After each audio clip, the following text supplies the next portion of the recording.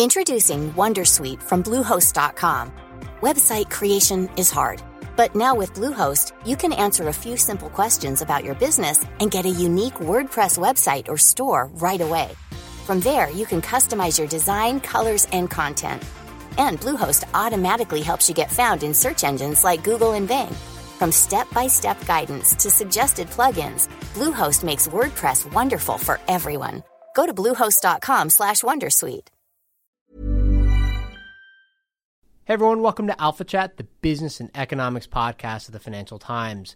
I'm Cardiff Garcia, but for this episode, I am handing over the hosting reins to my Alphaville colleague, Isabella Kaminska.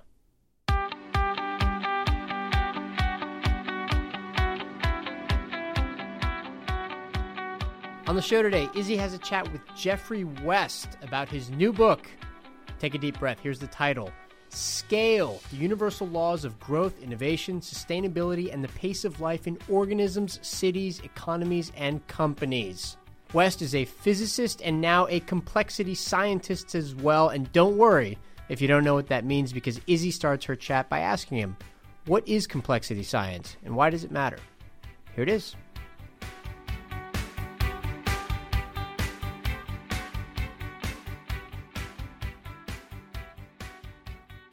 I want to welcome you to the studio. Geoffrey, hi. Thanks for joining us here in London. Yes, thank you, Isabella. Wonderful to be here. Thanks for inviting me. Is that a good description of yourself? Theoretical physicist turned complexity scientist? Up to a point. I was trained as a physicist and I spent most of my career doing theoretical physics, quarks and gluons and dark matter and string theory. And then I migrated into some fundamental questions in biology. And so I've done a lot of work in biology and questions like aging and mortality and the origins of sleep, why we live 100 years, how we function, how do we metabolize, and so on.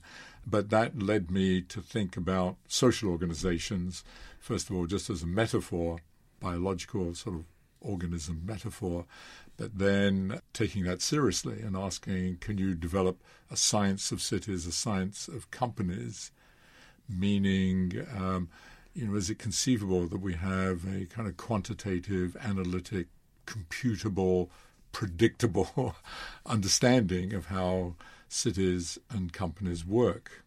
So, reading the book, it seemed to me that you're propelled by the same sort of notion that propels a lot of physicists. You're in search of simplicity and all the complexity. And certainly this idea of a single universal law that maybe can apply across all these broad sort of organisms. Is that fair? Is that where the physics side of you comes in? Yes, I would say so. As I said, I am a physicist, and indeed we are driven by looking for, universal principles, underlying laws, and I think that's a good way of putting it. The search for simplicity underlying the extraordinary complexity that, is in the world around us.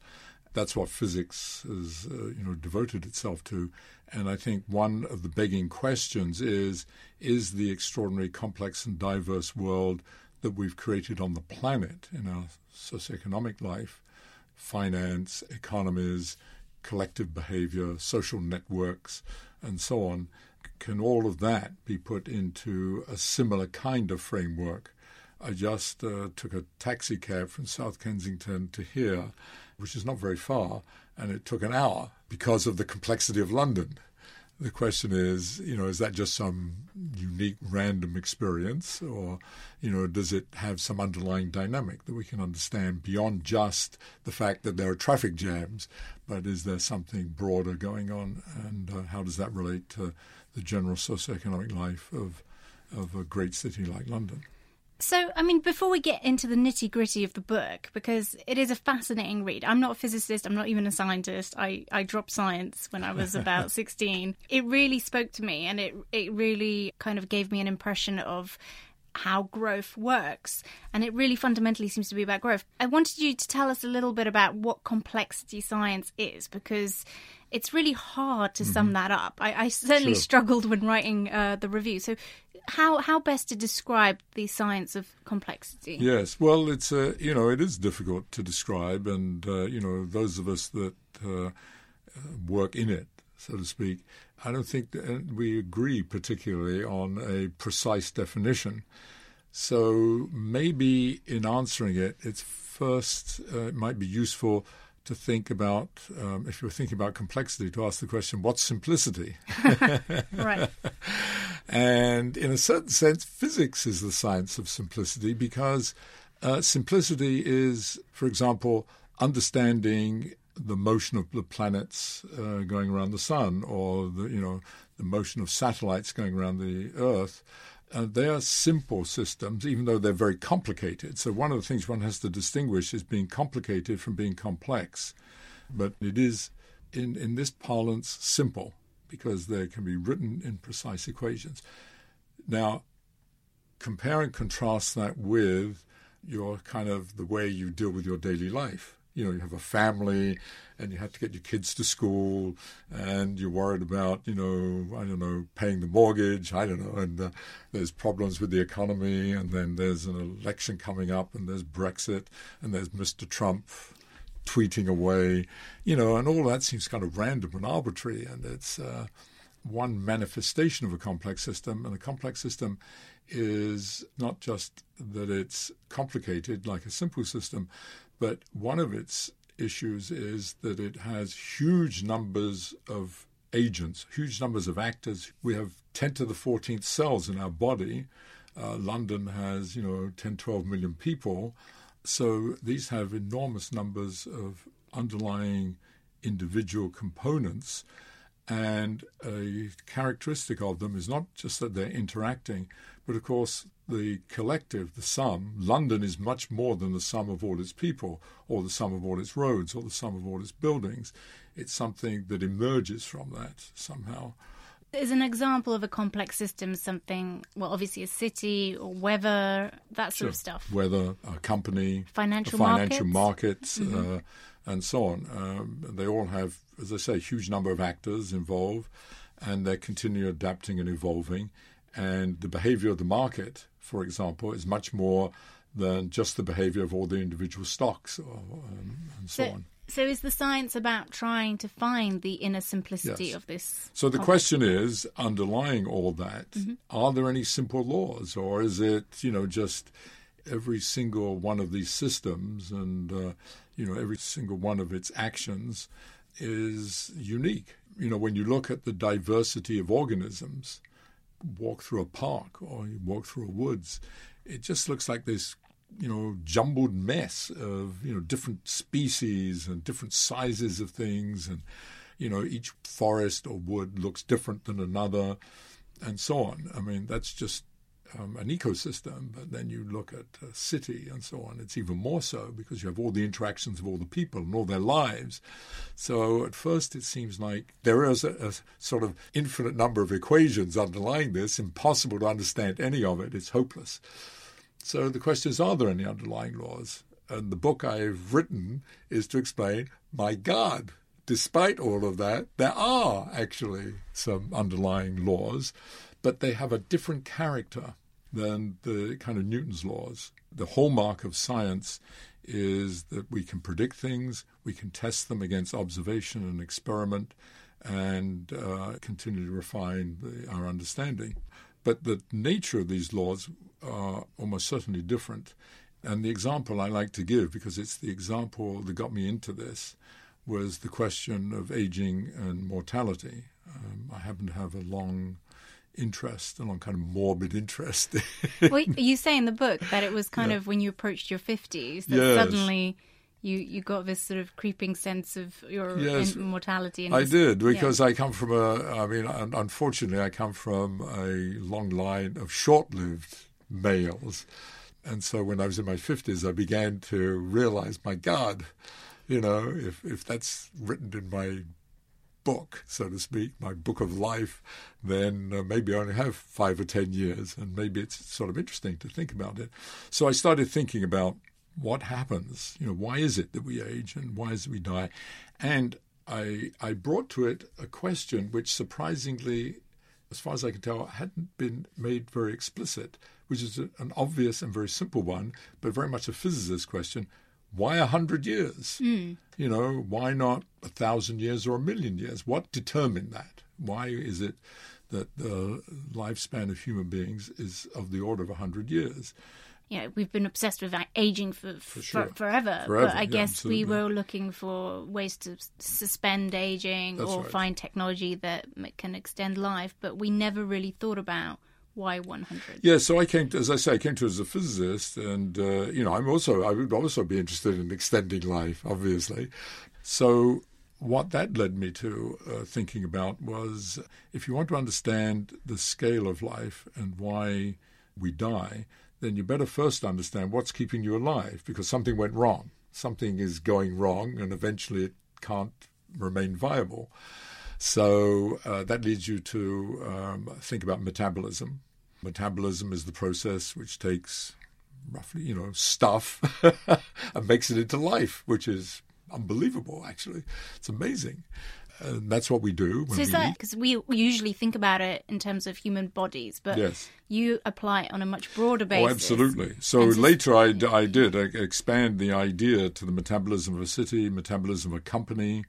But fundamentally, it's about how it's energy bringing in resources and mm-hmm. energy into the system and making that into something productive. In our case, it's our lives. In a company, it's the products and the sales and salaries of employees and so on and so forth. City, it's what makes it all work. So it's fundamental quantity to all of these. And it is maybe, certainly from a physicist's viewpoint, metabolic rate, the rate at which you need to introduce energy, which is, roughly speaking, how much food you eat a day, is a fundamental quantity. So one of the first things I discovered when I started investigating this was something that had been known for a long time, which is quite extraordinary, and that is a scaling law for metabolic rate, meaning if I look across a huge spectrum of animals of different sizes, is there any regularity to the amount of food they have to eat to stay alive? Now, you might have thought, if you were oriented towards evolution and natural selection, when you think about it, each organism, each animal, has evolved in its unique history. Each organ, each cell type, each genome has its own unique history. So, you would have thought, therefore, if I looked at it, there'd be some vague correlation, but it would be sort of, or if you plotted on one axis metabolic rate, on another axis the size, it would be sort of not exactly randomly distributed, but it'd be all over the graph. Quite the contrary. You find that it satisfies an extraordinarily simple scaling law. And in English, I'm not going to try to do it here in mathematics, but it's even simpler in mathematics. But in English, it roughly says if I double the size of an organism from 10 grams to 20 grams or 10 kilograms to 20 kilograms, doesn't matter, just double it anywhere, you might have the most naive level of thought, well, you need maybe roughly twice as much energy because there's twice as many cells. No, what you need systematically is, roughly speaking, only 75% more energy. So every time you double, you save. So therefore, the bigger the animal, systematically and predictably, it expresses an extraordinary economy of scale. Much less energy is needed to support your cells than is needed to support your dogs or your cats. But your horse uses even less energy per cell to stay alive in a systematic way governed by this kind of 3/4 number. So with regards to that, you tell a really interesting story about an elephant and how the presumption that maybe things should just double organically, like so for every doubling, everything else doubles. Yes. That was an incorrect presumption in the case of this elephant because they drugged him and they just doubled the dose they did something worse than that. It was an experiment on LSD, actually, and they were giving LSD to an elephant. Maybe this is not the place to try to explain why they did this, but this was an experiment done many years ago. The only experiments at that time that had been done really were on cats, and they knew how much a cat would take. So what they simply did was take the weight of an elephant divided by the weight of a cat, which is some humongous number, multiply that by the dose of a cat, and give it to an elephant. And they gave it to the elephant, and the elephant went completely bonkers and keeled over and died within an hour. And this, by the way, is not some sort of loony paper. This was a paper published in maybe one of the highest profile science journals, Science. And the conclusion, and this is interesting of itself, that elephants had an anomalous reaction to LSD. And if you do the arithmetic, instead of needing this humongous amount, several hundred grams of LSD, you needed the calculation with the scaling law is just a few grams. And then it would have been fine. And one of the things I talk about in the book is that how this is a huge issue for the development of drugs. A huge amount of time and energy goes into drug companies trying to figure that out. And I've been a little bit involved in some of that. But it's a problem because all the drugs are developed on mice typically, and they have to be scaled up to human beings.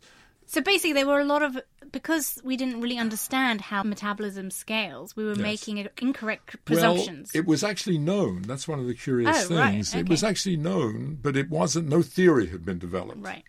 And my contribution with my colleagues was to give a deep understanding of where did that law come from. And by the way, really crucial in this, we're just talking about metabolism, but it turns out anything that you can think of that you can measure about, say, the physiology of an organism or its life history meaning how long does it live, how long does it take to mature, etc. But anything that you can measure, so there might be 40 or 50 of such metrics, all scale in this very simple way that if you double, you can predict how much things increase or decrease, as the case may be. And other kind of consistencies, like, for example, with aging as well, and how they move. So aging, so these are things like aging, how long organisms live. For example, one of the most remarkable is that the increase in lifespan, the scaling law for increase in lifespan, which is also related to this kind of quarter power, this 75% rule, the increase in lifespan turns out to be exactly complement the decrease in heart rate the bigger the animal. Elephant hearts beat much slower than our hearts, and ours beat much slower than a mouse's, but they in a very predictable way. And so they complement each other. So if you multiply them together, the increase in lifespan is exactly compensated for by the decrease in heart rate, so much so that if you multiply the two together, it doesn't change whether you're a mouse or an elephant. And if you think about it, what is heart rate times lifespan? That's the number of heartbeats in a lifetime. So this is kind of amazing. A shrew lives 1 to 2 years and sits on the palm of my hand. A whale, which is about as big as this building we're in, can live up to 125, 150 years and has an incredibly slow heart rate, but so much so that both of them have about 1.5 billion heartbeats in their lifespan. And that's true across all mammals. That's fascinating. So it's very beautiful, actually. And the work that I did to explain these scaling laws explains not just metabolic rate, but all of these scaling laws, including that one. That's really interesting. So when I was telling people about this amazing sort of rule for mammals, one thing that people kept saying to me, but what about tortoises? And I was like, well, they're not mammals. They're not mammals. For one thing. But there are outliers, for sure. And in fact, we are outliers. Uh-huh. We weren't outliers. We've only been outliers in the last 150 years or so, up until about middle of the 19th century. If you just looked at the kind of average lifespan of human beings on the planet, the average life expectancy was maybe 40 years. And a lot of that is to do with child and infant mortality. But if you just take that as an average, it was 35. In fact, it was, I think in the 16th century, it was more like 35. But it's about 40 years. And we've doubled it. So at 40 years, we actually correspond to that 1.5 billion heartbeats in a lifetime. So we should be dead by 40. So 40. We've doubled, yes. And indeed, okay. that's who we were. We evolved to, maybe that's the reason why women go through menopause at 40, yes. Around 40, because natural selection is finished. Natural selection doesn't care. Reach 40, produce 10, 12, whatever it is, children, several die. That was who we were, and so on. and then, we die, so to speak. Of course, there's a long tail to that. Many people did live longer, but that was the expected lifespan. That's almost doubled in the developed world and has been increasing enormously. I think even in India, if you average over the whole of India, it's close to 60 now. And the reason for that is to do with the second part of my book, which is to do with socioeconomic systems and urbanization and what urbanization has brought us, and the discovery that we made of becoming collective animals, going from being sort of small hunter-gatherer groups to becoming sedentary creatures living in one place, forming communities eventually, beginning about maybe 10,000 years ago, and our discovery of language, our invention of language, allowing us to communicate, share information, discover economies of scale. You and I working together can produce more than each of us working individually, and by interacting, talking, and forming social groups, creating ideas, innovating. And, in the last 10,000 years, and especially in the last 200 years, we have exploited that unbelievably. So this is really when you transfer from talking about scale to talking about growth in and of itself. So right? let me just So let me go back to biology for the moment about growth. And the idea is that the universality is actually the universality of the network system. So even though we have a beating heart and we're a bunch of tubes, so to speak, our circulatory system. And a tree or a plant is a bunch of fibers joined together, but it also has this kind of branching network. The mathematical properties of those two networks, the fundamental properties, are independent of the evolved design. It's the same mathematics being repeated over and over again in these different designs. And one of the things that leads to is an interesting understanding of growth, why it is that we grow quickly and then stop. And that comes about because growth in this paradigm is, you eat, you metabolize, you send metabolic energy, so to speak, through the networks to cells.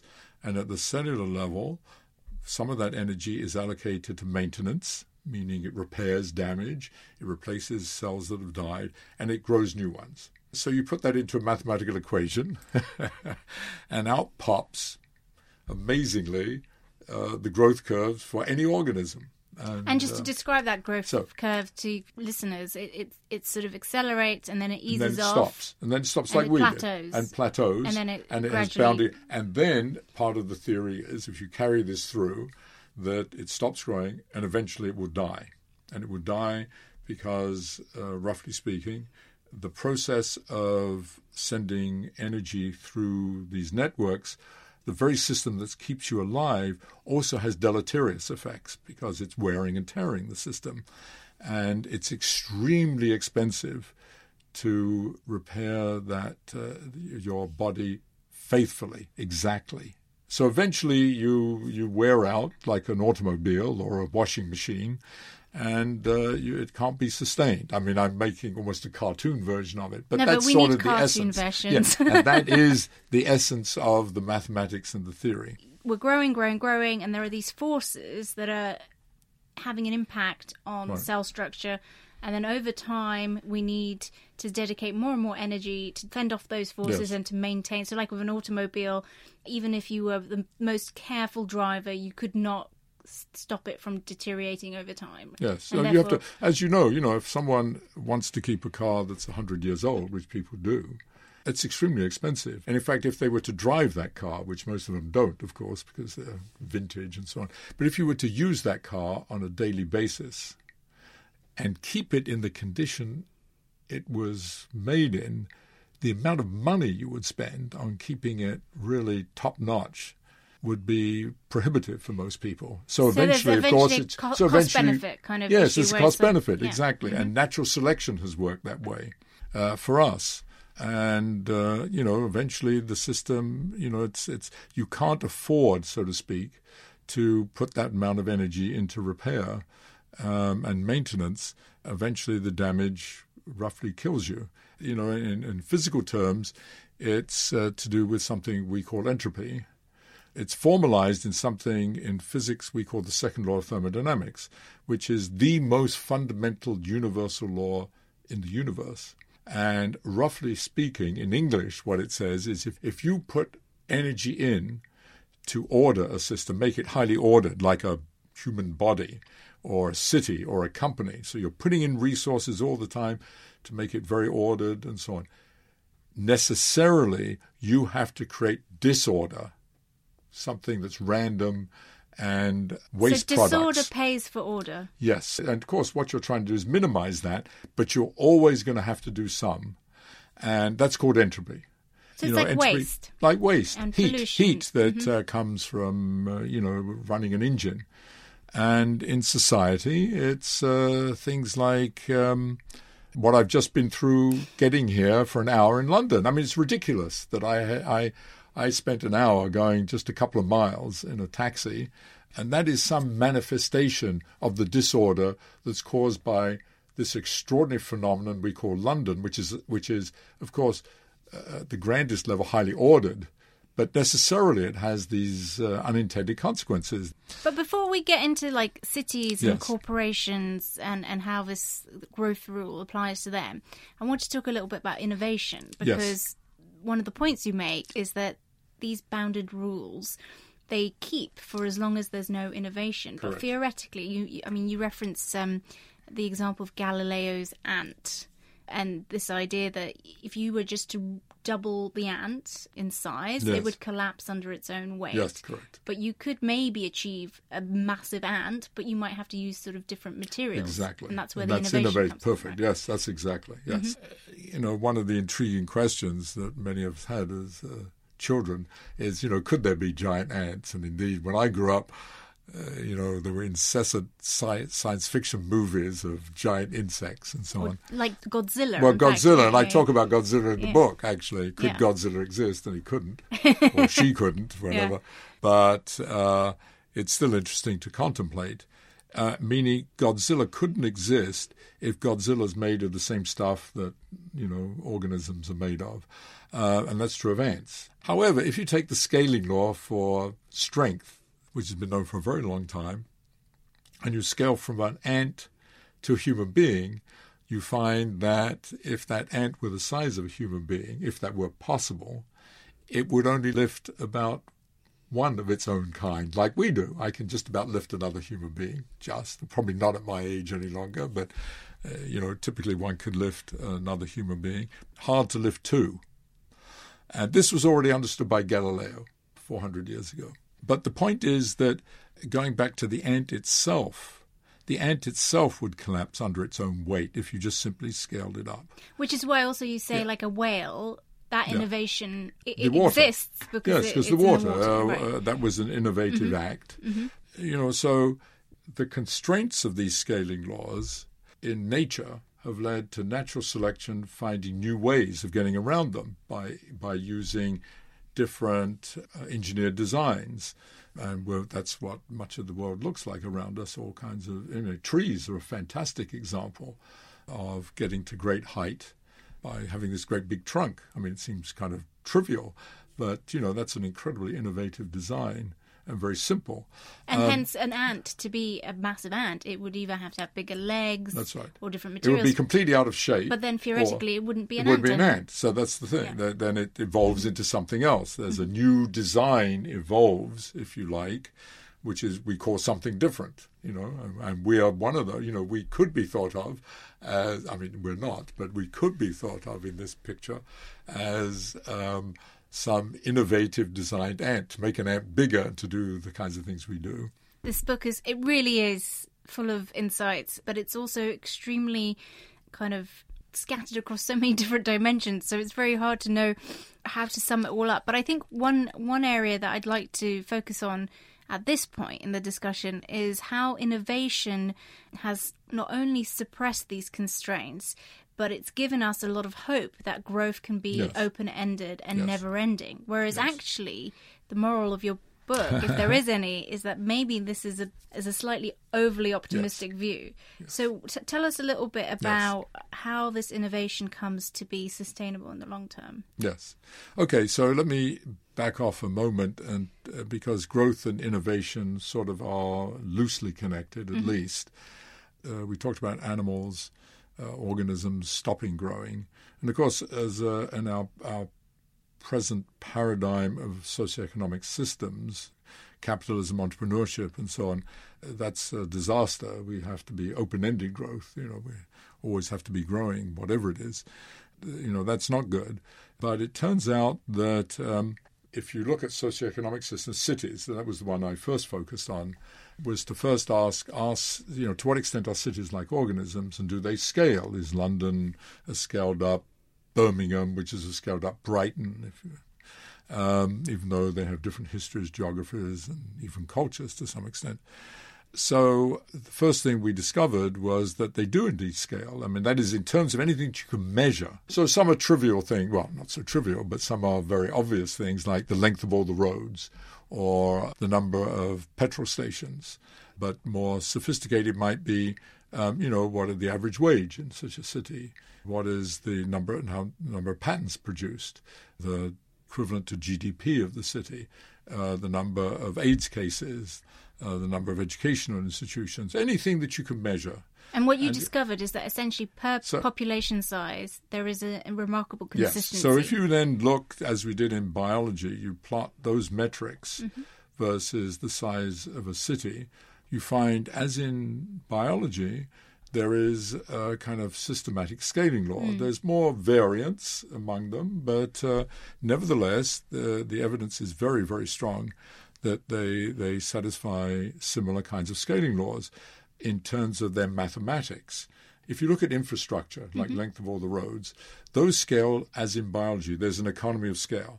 Double the size of a city, you don't need twice as many petrol stations, you only need 85% more.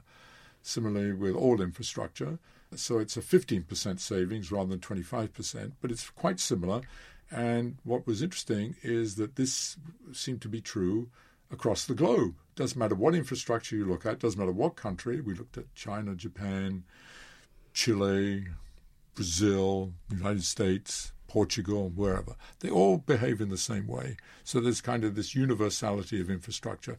But much more interesting and provocative was looking at socioeconomic quantities, because these quantities are unique to modern times. That is, they didn't exist on the planet before human beings did what we're doing, have cities and so on. And those are things like wages, like the number of professional people, the number of AIDS cases, the number of patents produced, therefore, so to speak, the innovative part of a city, all these various socioeconomic metrics. And what we discovered there was something, again, quite surprising and remarkable, that they scale in a systematic way, but they scale what we call superlinearly, meaning instead of the bigger you are, the less per capita, the bigger you are, the more per capita, the bigger you are, the more patents produced per capita, the higher the wages per capita, the more police per capita, the higher crime per capita, more AIDS cases per capita, whatever it was, all to the same degree, with an added 15%. And that was true, again, across the globe. So it was like, my God, there's some kind of universal law underlying the structure of urban systems, which is kind of astonishing because they all evolved essentially independently. Japanese cities, there wasn't a Congress in 1780 where everybody sat down and said, well, this is how we're going to design cities and form urban systems. It just happened organically. Now, one thing I should say, going back to what I said earlier, these aren't laws like Newton's laws. There's variance in them. So when I say they scale to sort of 80-90% level. The generality is at the 80-90% level. The individuality is more at the 10 to 20% level. So there is still there's a residue. Yes, absolutely. And that's what does distinguish a city. But underlying London is a great generality at this level, at this 80-90% level. But the individuality is that 10, Uniqueness. 20%. In terms of things you can measure, Right. this is very important. And the question then is, how in the hell can that be that these cities are all, these urban systems all seem to satisfy the same laws? And then when you think about it, you realize what it must be. Going back to the biological paradigm where I said underlying it were networks, were the physics and mathematics of networks. So what underlies it here? Well, it's at one level, it's the physics and mathematics of the infrastructure of networks, but much more importantly, and the most crucial aspect of a city is it is the physics and mathematics of social networks, of interacting with each other. Because the very essence of a city, the whole point of a city, is that it is a edifice, a stage, something that we created, we invented in order to enhance our social interaction. And it's from that social interaction, that innovation. Yes. So the bigger the city, the more interactions there are per capita. And it is that which makes a bigger city more creative, more innovative, more sexy, more buzz than a smaller city. That sounds fantastic. Then it is. It's wonderful. And that's why, big cities are great. Bigger cities are even better, except there's always two things. Yeah. One is the bad and ugly come along with the good. So the bigger the city, you get more disease, more flu and AIDS cases, you get more crime and so on. But that is, most people are willing to suffer along with that because they get greater opportunities, greater job opportunities, etc. So this is great. And by the way, the nature of that network, you can sort of understand what's going on. You and I talk, you talk to someone else, they talk to someone else, they talk back to me, and so on. So we have this kind of positive feedback that's continually going on, which sort of bootstraps ourselves up to bigger and better things. So cities are the great creators of ideas, the great creators of wealth, and the great origins of innovation. All wonderful. Now we go back to growth. So you have the same idea. We have this idea of metabolism of city, all the resources coming in, all the energy coming in, the money coming in, whatever, ideas being created and so on. And that is superlinear as distinct from what we had before. And what does that do? That maintains the city. That is, it repairs damage. The roads get damaged, the tube gets damaged in London. You have to repair all those, but it has to repair the people too. It has to, there's doctors and hospitals. So you're saying that on a superlinear basis? Still, you have the superlinear is the input, is the metabolism, but how does that get allocated? Some of that gets allocated to maintaining what's already there. Right. Okay. Therefore, repairing the infrastructure, repairing the people. The infrastructure is sublinear, right? Yes. So some of that gain goes towards maintaining a sublinear system. And some of it goes to new growth. Now, it turns out the mathematics is just like it is in organisms, except something beautiful happens. And this is all still very positive, that instead of having growth that starts quickly and then stops, it grows quickly and keeps growing quickly. That is, it has open-ended growth. The superlinear behavior leads to open-ended growth, which is... is that one of those parabolic kind of Yes, it goes up, curves? Goes way up, keeps going up. It goes up, in fact, faster than exponential, which is pretty much what we've been doing. That's great, and the data all agrees with that. And so that's good. Now we come to the... I call it sometimes a fatal flaw in the system. One is not so fatal, the first part, and that is in biology, the structure of those networks that lead to economy of scale leads to the slowing of the pace of life. Here we have these networks that are positive feedback. Bigger you are, the more per capita. And they lead, not surprisingly when you think about it, not to the slowing of the pace of life, but the increasing pace of life. And you can predict how fast that is, and from this, the mathematics.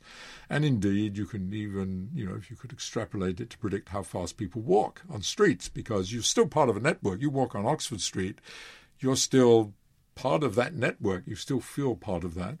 So the pace of life increases systematically. So as you're growing, as the city is growing, or as the socioeconomic system is growing, life gets faster, which we viscerally feel, and we know. you can measure that, and it's true. That's a problem, but maybe not a serious problem. So here's the fatal flaw. Uh-oh. Yes. So here it is. So we have this marvelous open-ended growth, but it has built into the mathematics something called a finite time singularity. That's the technical phrase. So here's what it means. Yes. It means in English that in some finite time in the future, could be 5 years, 10 years, 100 years, all these metrics, whatever metric we're looking at, could be the GDP, could be the number of AIDS cases, number of patents produced, whatever, wages, will become infinite. It's completely nuts, obviously. None of those things come infinite. And that's what's called the singularity. But the theory sort of tells you what happens. It tells you that in that instance, the system stagnates and then collapses. So it's a kind of sophisticated version of the Malthusian argument that you can't sustain exponential growth, which was wrong. And it was wrong because of, well, you can ask the question, how do you get out of this? How do you avoid this fantastic growth followed by collapse? And the way you get out of it is to recognize that the growth took place within some, roughly speaking, given paradigm, within some great innovation, such as, we discovered iron, or we discovered coal, or we invented computers, or we discovered IT, but something that has a kind of a universal effect, and it's almost as if you kind of start the clock over again.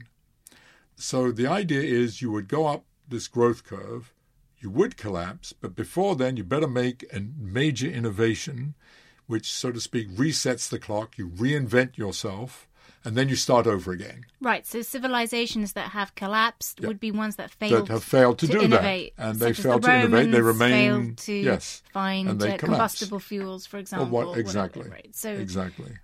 Whereas if you make that innovation in time... You will move on and start over again. So it's sort of almost like a little theorem.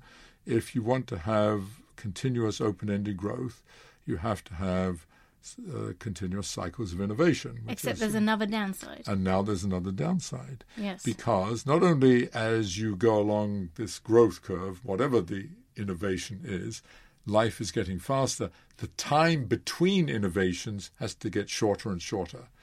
So it's not only that life is speeding up, but the pace at which you have to produce these major paradigm-shifting innovations to avoid singularity and collapse, those have to come along at a faster and faster rate. So theoretically, you run out of time to make the innovations. So that's the question. So if you look at the data, it supports this, and it supports both qualitatively and quantitatively. And then you have the issue, that the innovation between computers and IT was maybe 20, 25 years.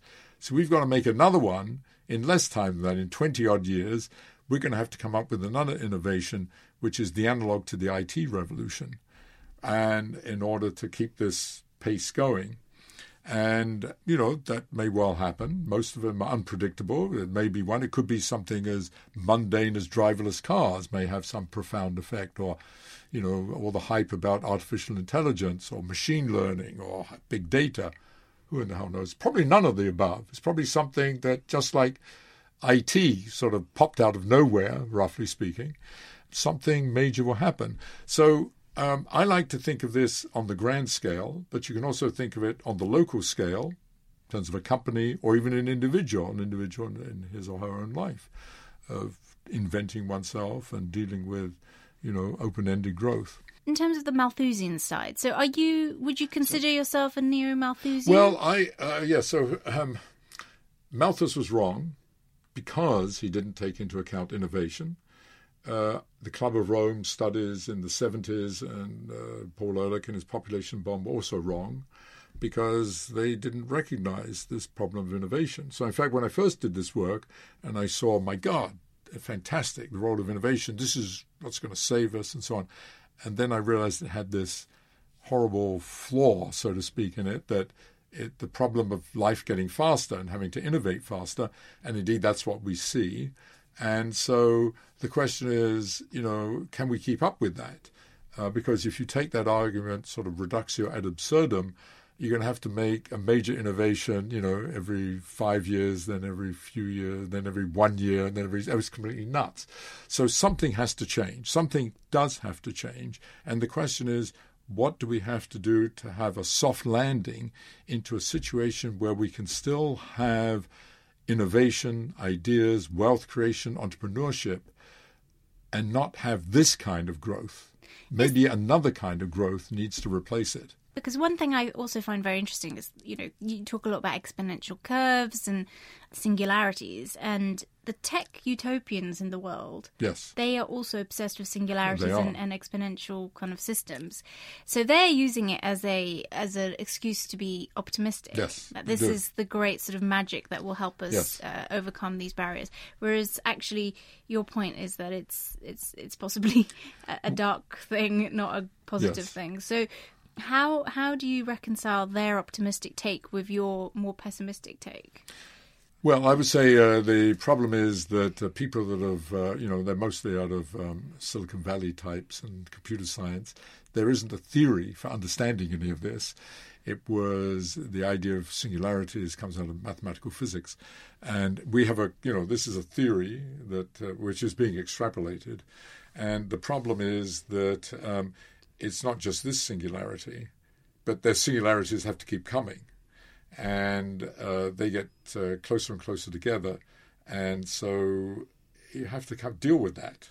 It's not just the next one that's going to make cyborgs out of it or whatever. Right, because I got the impression in some ways that they kind of think that they can get over this constraint by changing the very nature of humans. Yes. And that that could be ultimately. And I won't argue with that because, as I said earlier, if you have to change, if you could change the fundamental design, to me, the fundamental thing that has to change in terms of humans is social interaction. Our social interaction and our culture has to change. And we're desperately trying to do that, but we've left hardly any time to do it. And I think that's the issue. So I do, and I think they're very naive in thinking all this can be done in the next few years, and especially given that there are 7.5 billion people on this planet. By the end of the century, there might be 10 or 12 billion. And they're talking, this is part of the kind of bubble that one gets into when one thinks one can do that and everybody else is going to follow. What's going to happen to the other 10 billion people?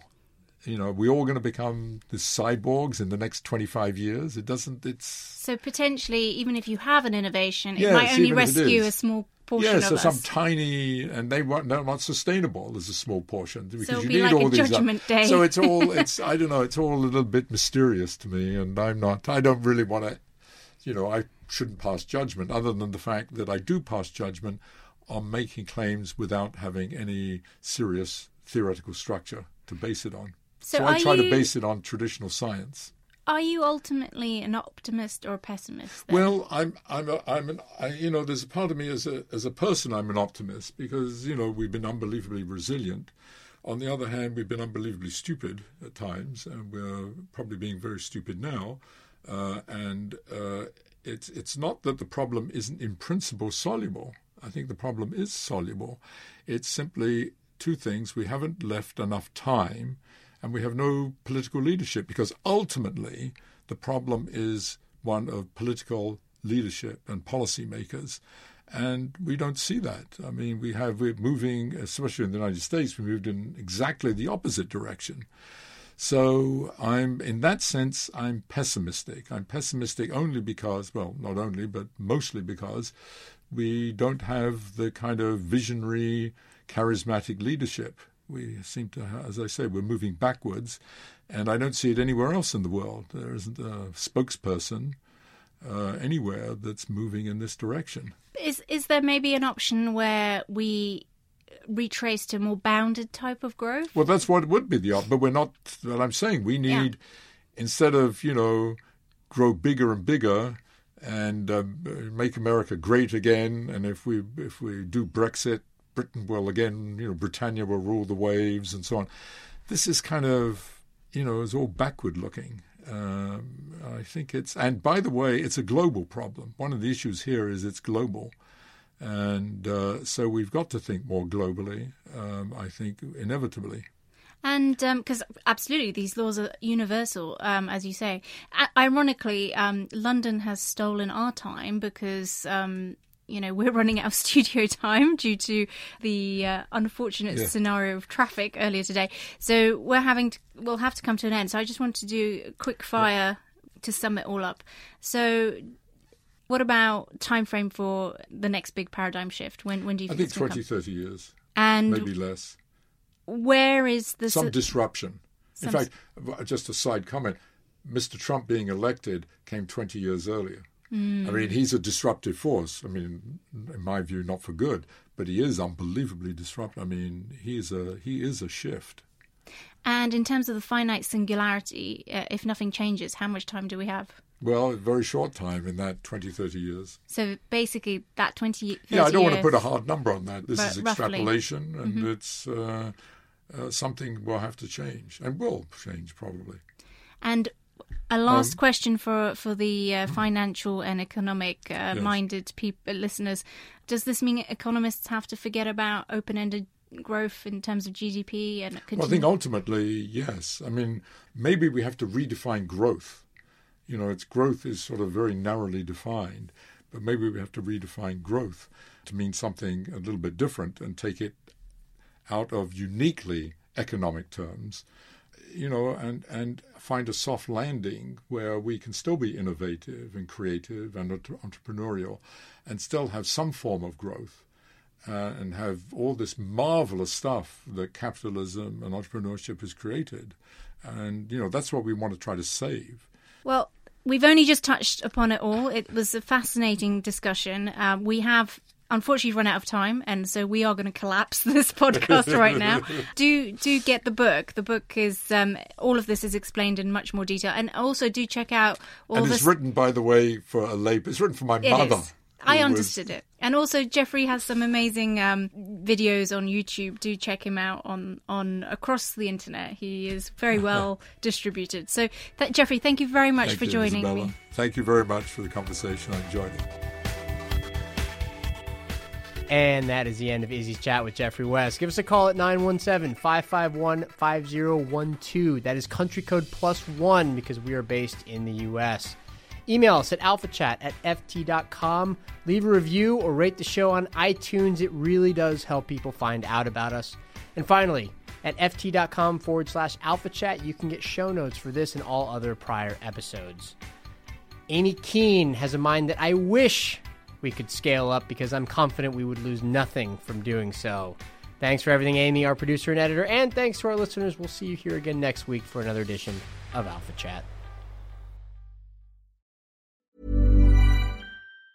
Confidence starts with loving who you are. And when your skin feels nourished and glows on the outside, you naturally radiate confidence from the inside. Give your skin a glow up with Osea's clinically proven Mega Moisture Duo. This ultra-hydrating body care features two of Osea's best sellers, Undaria Algae Body Oil and Undaria Collagen Body Lotion. These seaweed-powered heroes use skincare-level ingredients normally reserved for your face for results you can see and confidence you can feel. Osea has been making clean, clinically proven seaweed-infused face and body care products for over 28 years. This luxurious skincare is vegan, cruelty-free, and climate-neutral certified, so you never have to choose between your values and your best skin. Glow from the inside out. Get 10% off your first order with code GLOW at OseaMalibu.com. That's OSEAMalibu.com, code GLOW.